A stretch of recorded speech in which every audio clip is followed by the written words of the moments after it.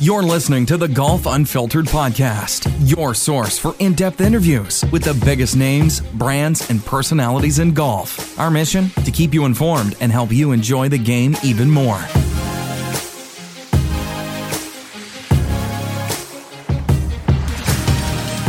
All right, everyone. Welcome back to the Golf Unfiltered podcast. I am your host, Adam Fonseca from golfunfiltered.com. Joining me once again is my co-host, Dan Hausler from Golf Unfiltered. Dan, nice to see you again. How's it going? It's going well, man. It's going well. I see that you've got your Cincinnati Reds hat on. You got a big series coming up against the Cubs.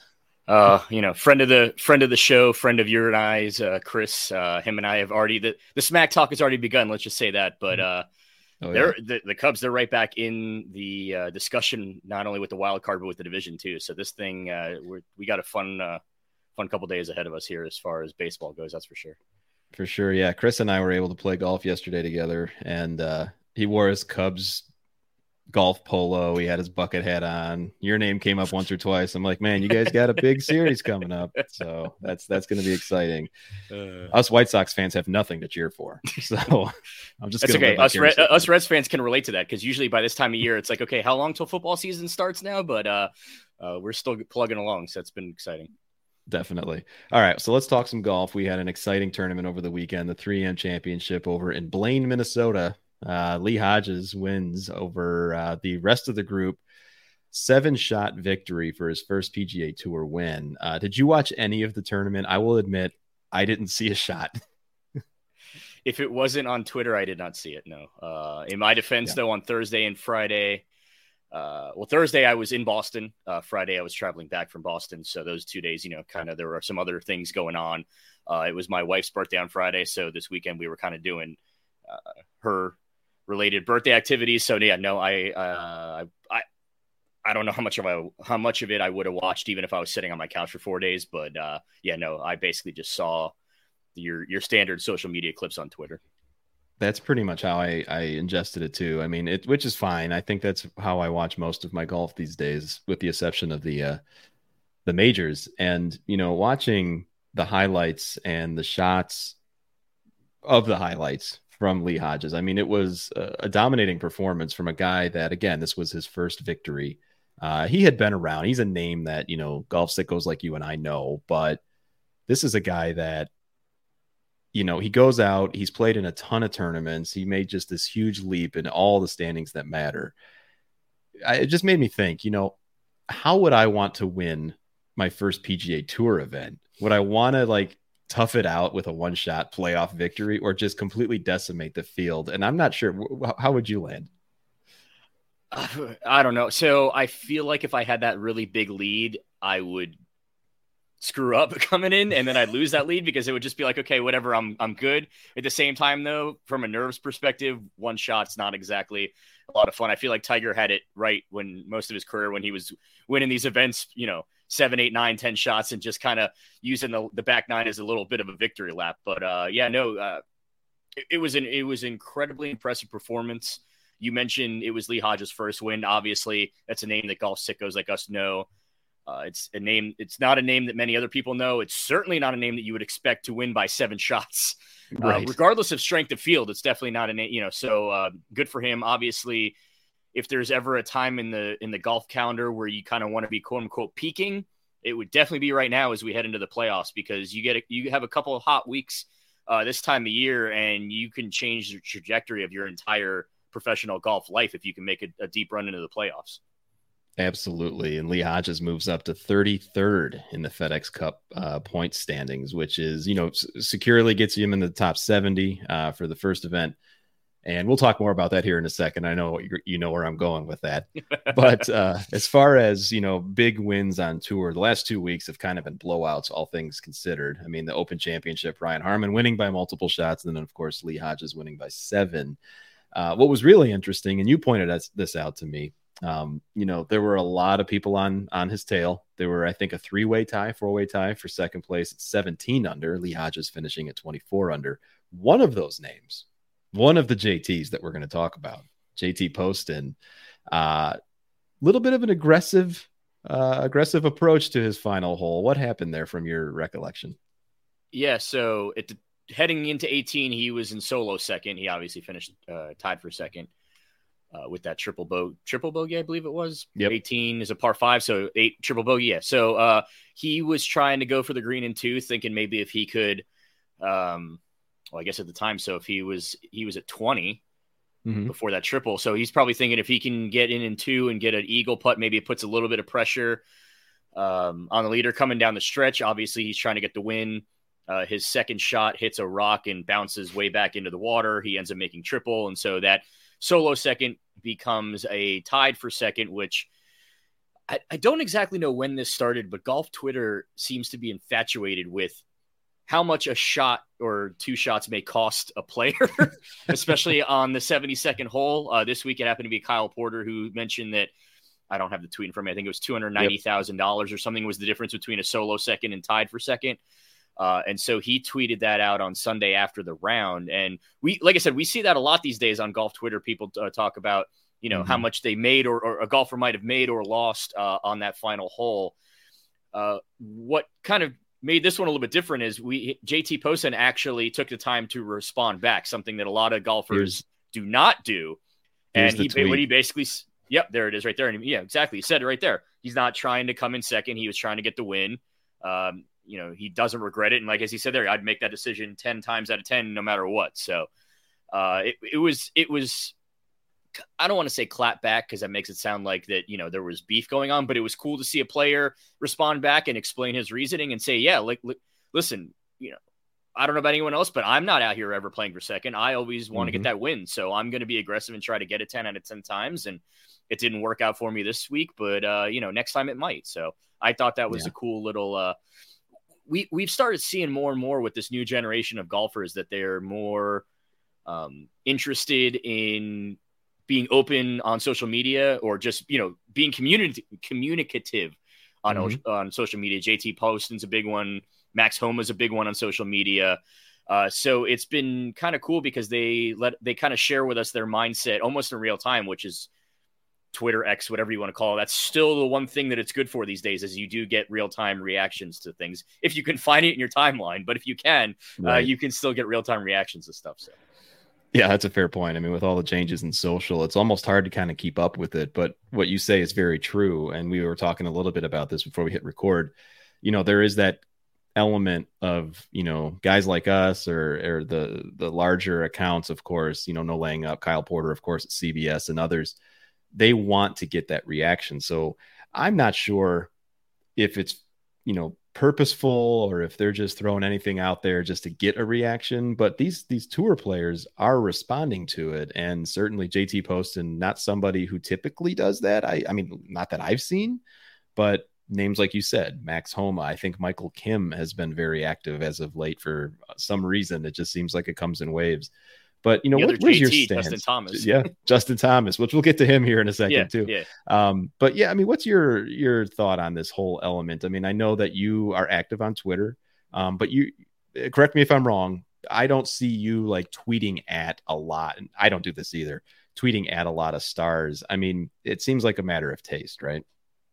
Yeah, I mean, I don't personally do it. I will say that I do enjoy, especially in the sports world, when some of these athletes do respond back to those Twitter accounts that do, whether it's call them out directly or tweet at them or mention them in a tweet that gets back to them, because it is nice to see. At the end of the day, these athletes are human beings just like we are. They have thoughts, they have feelings, they have opinions. And so it's kind of cool when you – and I think that was one of the biggest appeals of Twitter in its early days and up until Elon took over. It's that you could have some random Joe Schmo like you or I on there, and in our mentions or just in a same tweet could be a LeBron James or it could be a JT, it could be anyone. And so really everyone is kind of equal from that standpoint, as far as everyone is sharing their thoughts and opinions. And it's nice to kind of get some behind the scenes, like I mentioned, it's nice to get some kind of behind the scenes thoughts from these people in real time. Cause it used to be, we'd have to wait for a press conference, or would a reporter go chase them down and ask them a couple questions, or, would something come out about it in the newspaper maybe 3 or 4 days later, or even the next week at the next event. So the fact that basically 5 minutes after it happened, JT Poston is on Twitter responding back to Kyle Porter, explaining exactly why he did it and his reasoning behind it. I think for the average golf fan or sports fan out there, it's a really cool thing. Unfortunately, whole nother discussion for a whole other time. Twitter, X, whatever you want to call it now, is not quite that platform that it used to be anymore. But every once in a while, we still get that little glimpse of a reminder of what it used to be, and we still can get some cool little nuggets or tidbits from some of these athletes.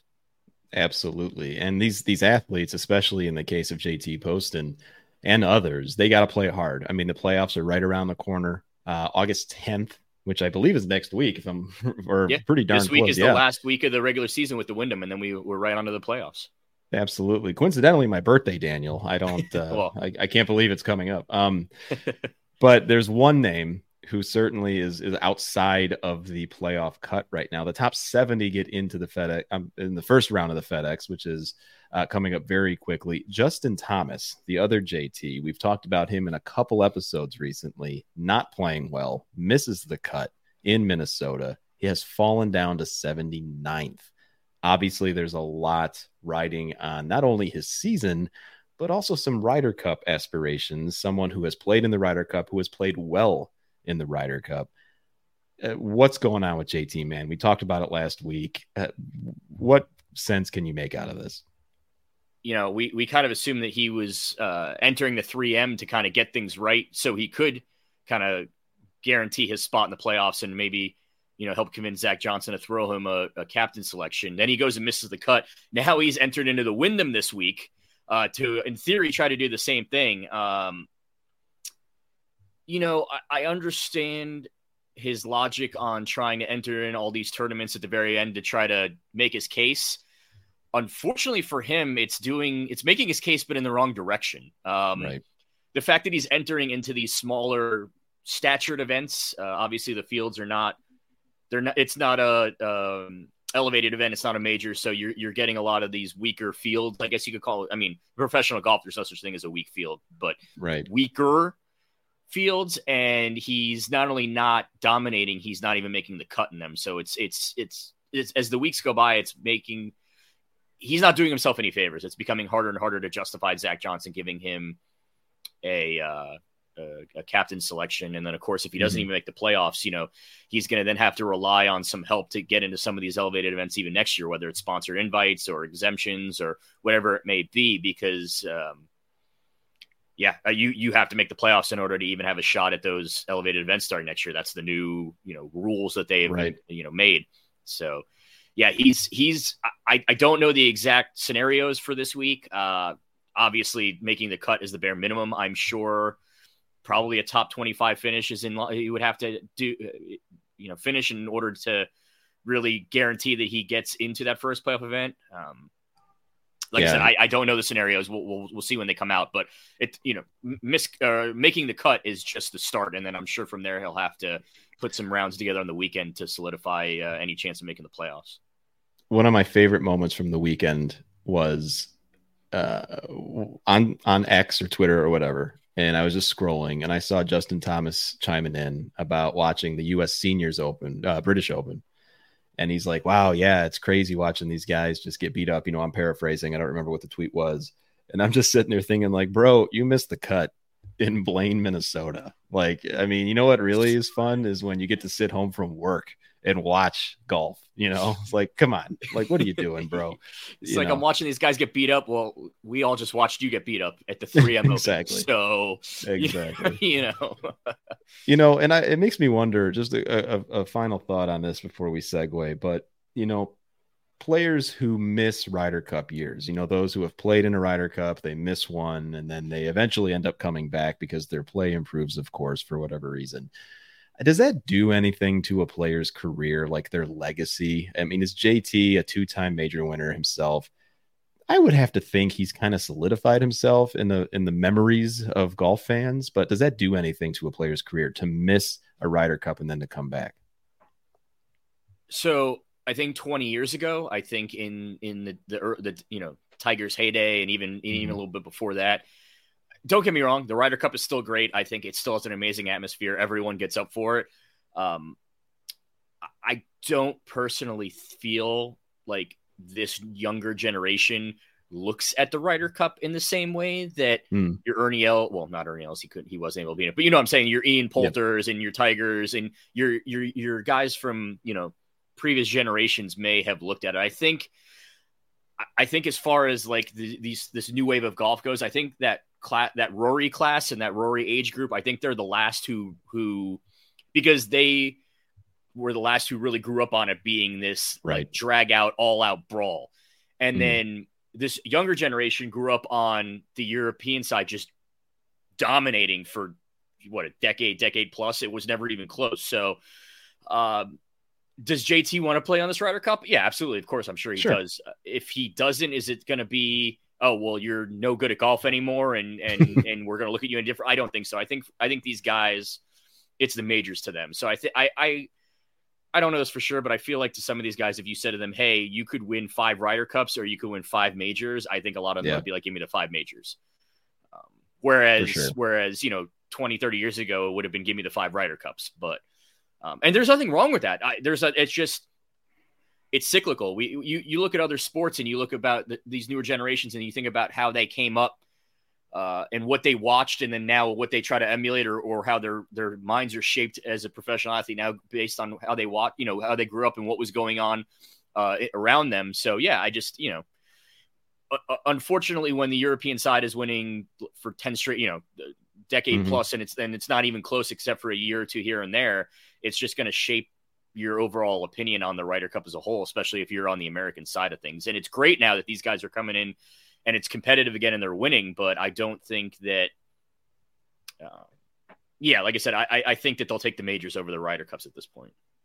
I think you're right. Yeah. I still feel that at this point, the individual nature of the sport, of course, being an individual sport itself, it kind of takes precedent over the team. And certainly everyone says, oh, you're playing for your country or, you know, for Europe or whatever. But in the same token, I think you hit the nail on the head. I mean, these players want to have the individual accolades for sure.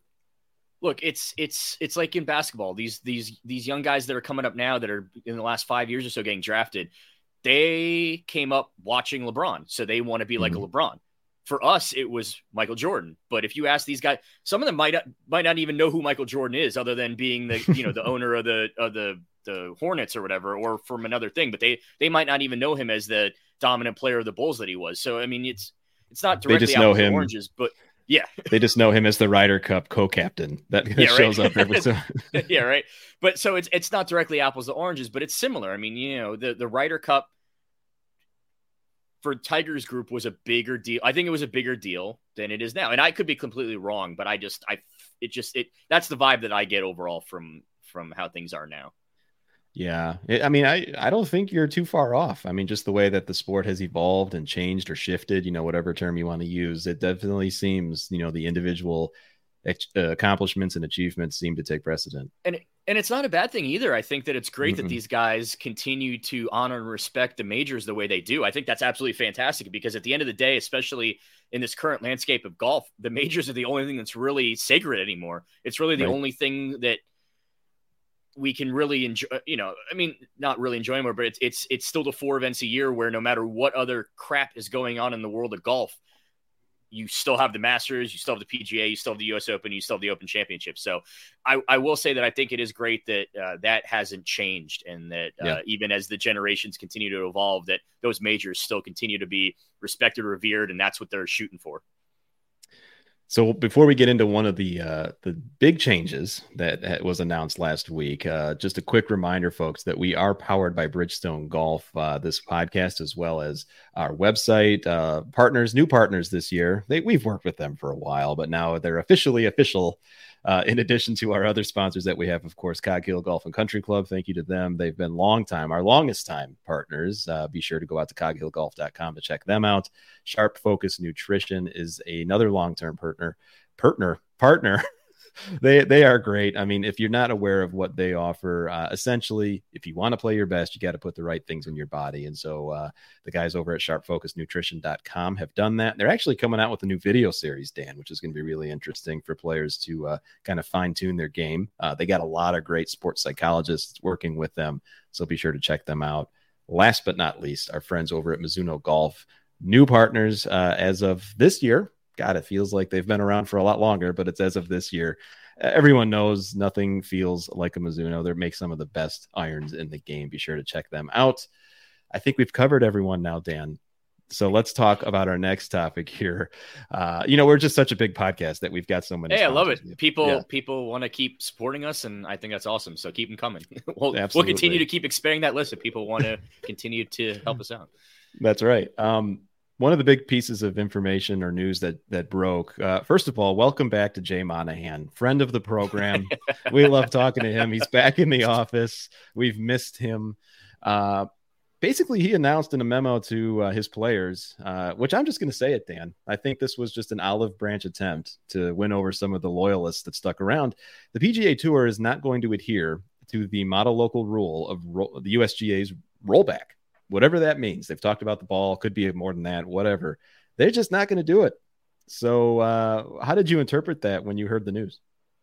Yeah, same way you did. This is 1,000%. He is now trying to, for lack of a better term, kiss up. Yeah. He knows that he screwed up. He knows that he screwed up and then skipped town for a little bit. Obviously, once again, we're not trying to make light of any of the medical stuff he was dealing with. Obviously, it's great that he's back and seemingly back to in good spirits and all is well health-wise for him again, which is great. But yeah, the timing of that health issue was not great because all that happened. And then he basically left the players to have to answer all those questions that they didn't have answers to because he didn't really fill them all in before he left. This is absolutely an olive branch. We knew from the beginning the players did not want anything to do with a rollback. Obviously, the majors I think were a little bit more, okay with the rollback. So I think this is just him saying, okay, you guys didn't want the rollback. I need to do something to kind of make good with you all. We won't have a rollback, which will be very interesting because what we may end up seeing, and there's still a long way to go, and we still don't know a lot about what it means, but there's a very real possibility that weekly these players will play with their current equipment. Mm-hmm. And then 4 times a year at these 4 majors, they're going to play with vastly different equipment, which will make things very interesting because, I mean, a lot of these guys already show up on a major week early, sometimes even the week before to start doing course prep. They're probably going to have to start doing way more and maybe even show up even earlier because they're basically going to have to teach themselves a brand new ball for 4 times a year. So that's going to be very interesting as far as the schedule for the PGA Tour works, because if a lot of these guys might need to take another week to get ready for majors, it's not uncommon that a lot of guys also like to play in the last tour event leading up to a major, but are they still going to want to do that knowing that the ball they're playing the week before is not the ball they're going to play that following week at that major? So, right. There's still a lot of questions left to be answered in men's professional golf as a whole. This is just add this one to the list of, okay, so now what? Yeah. It like every single week, it seems like there's something new and that we have to kind of keep up on. So, you and I talked a little bit in our group chat too. I mean, at this point, I don't know where you stand on this, but I'm like, look, let's just, can we just make the PGA Tour its own complete, just separate entity in golf? I mean, let's just have TPC courses, host these tournaments. They've got a ton of funding now from the Public Investment Fund from Saudi Arabia. Go buy a bunch of courses. Go buy Cog Hill, for crying out loud. I don't know. And let's bring them back. And then that way they could use whatever rules they want. Just make them the arenas like every other sport, because that is what they've long been saying. They want to be treated like every other sport. I mean, where do you land on that whole thing? Well, you and I actually went deep on it separately the other day. We in our little group chat realized that no one else was buying it on. So you're like, you know what? Let's go deep into this. And so I said to him, I mean, if clearly something's gonna happen with LIV. We don't know what. So why not just basically merge the LIV and PGA Tour completely, 100%, go all in on it. The entire PGA Tour is now are now teams. Each team gets their own home course, so like a home stadium in another sport.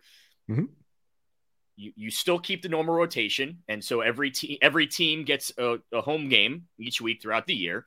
Mm-hmm. And just go all in on it. Just go all in on it. Everyone gets their home game. If your team's got the home course that week, you get to control setup on it. You get to control whatever you want to tee times, how you want to play the whatever, and but go all in. If you're going to do this, do it. Don't well, we may do it and we're going to do it kind of sort of this way a little bit, but then we're not really, like, either do it or don't. And so, just the tour's got to figure out something to do with Live now. There you go. Just make the entire PGA Tour one giant Live team. Give it, like you said, give everyone their own host course, their own home stadium, if you will.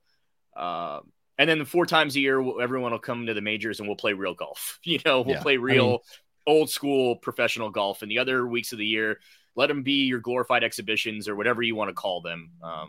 Right. Because that's kind of what it already is, but with the facade of the PGA Tour name on it.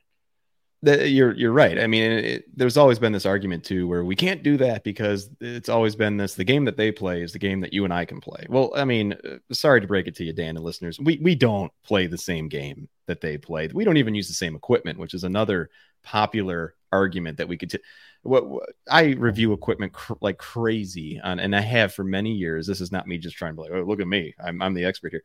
But seriously, there are prototypes out there that you or I will never put our hands on. So the whole argument of, we play the same equipment as them, it just is, it's fantasy.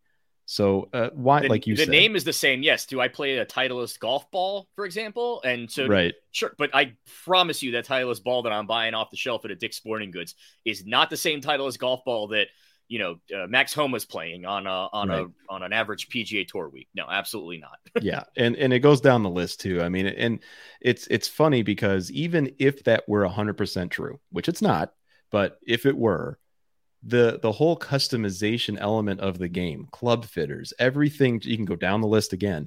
We are not playing the exact same things in baseball. And I know this is kind of a false equivalency, so forgive me, but in baseball, everyone's using the same type of equipment. Everyone's, using the same baseballs, the bats, all these things. Certainly there are standards just like there is in golf, but the wide array of customization options available in this game that we talk about every week, Dan, it already makes it a completely different sport from one player to the next.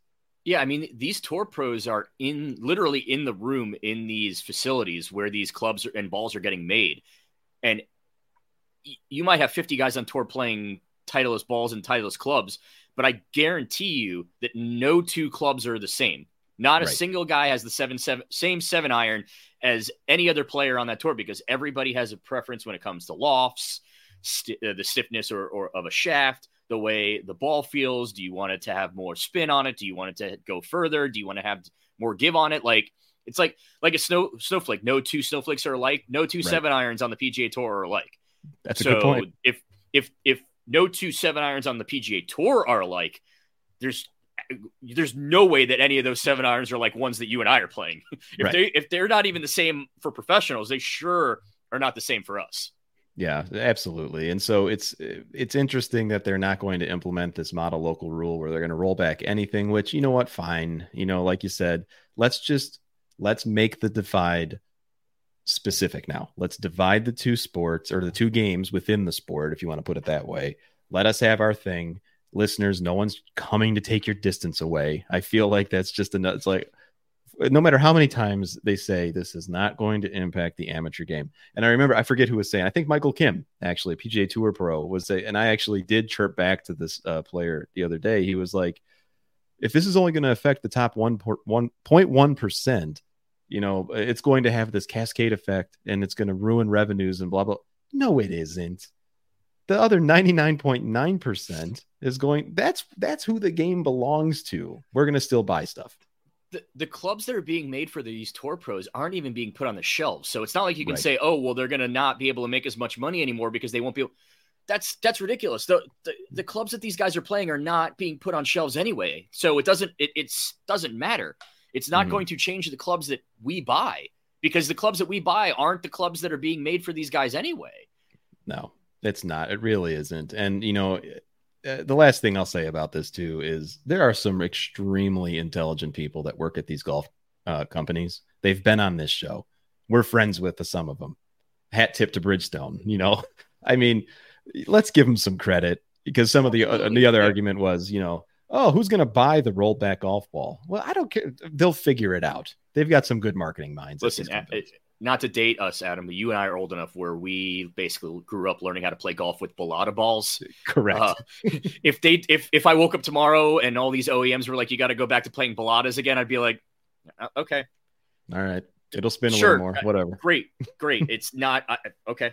It's not going to affect even 0.1% of my overall enjoyment of the game, and it's not going to change when I go out on a Saturday.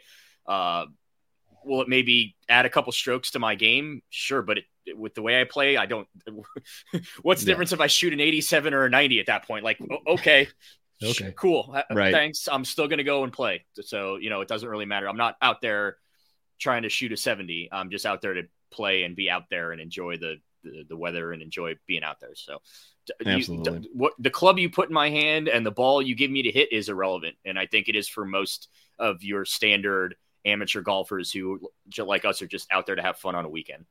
Correct. And if you're one of those players that are, have professional aspirations, then by all means, maybe there's an avenue that they go and they play certain types of things, but it doesn't change the fact that, again, like we've been saying, there's so much customization and so much attention paid to the way that a golf bag is made up, even down to the golf ball.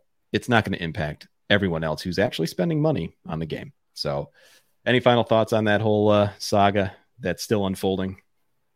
No, I think we pretty much nailed it. I mean, at this point, just embrace it, PGA Tour. We talked about with these live guys where we didn't appreciate the fact that they treated us like we were idiots. Just do us a favor and not treat us like we're idiots. We know that you don't want, we know you want your own rules. We know you want to do your own thing. So just do it.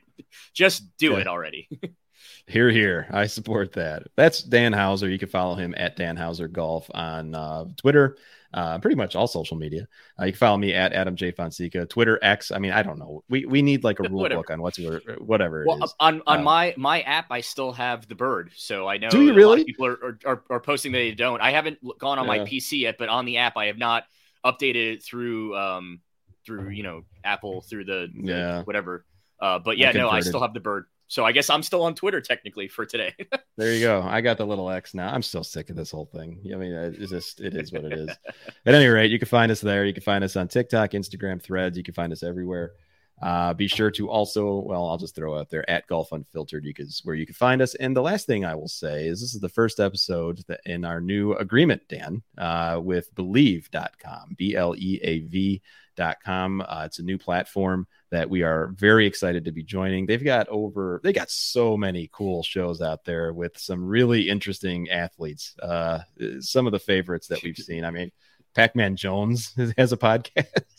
Yeah, you and I went down. We saw some names and we were just like, oh my God, this is amazing. And just for those of a certain age range, you will see some names that you're like, oh, that's so cool. So yeah, totally. So you may be seeing some new content here in the near future, but you can find us over at BLEAV.com as well. But you could also find us in all the regular places that you find us, Apple, Spotify, and what have you. So Dan, it was nice speaking with you again. Let's hope that we don't have some new earth-shattering golf news this week. I kind of need a break.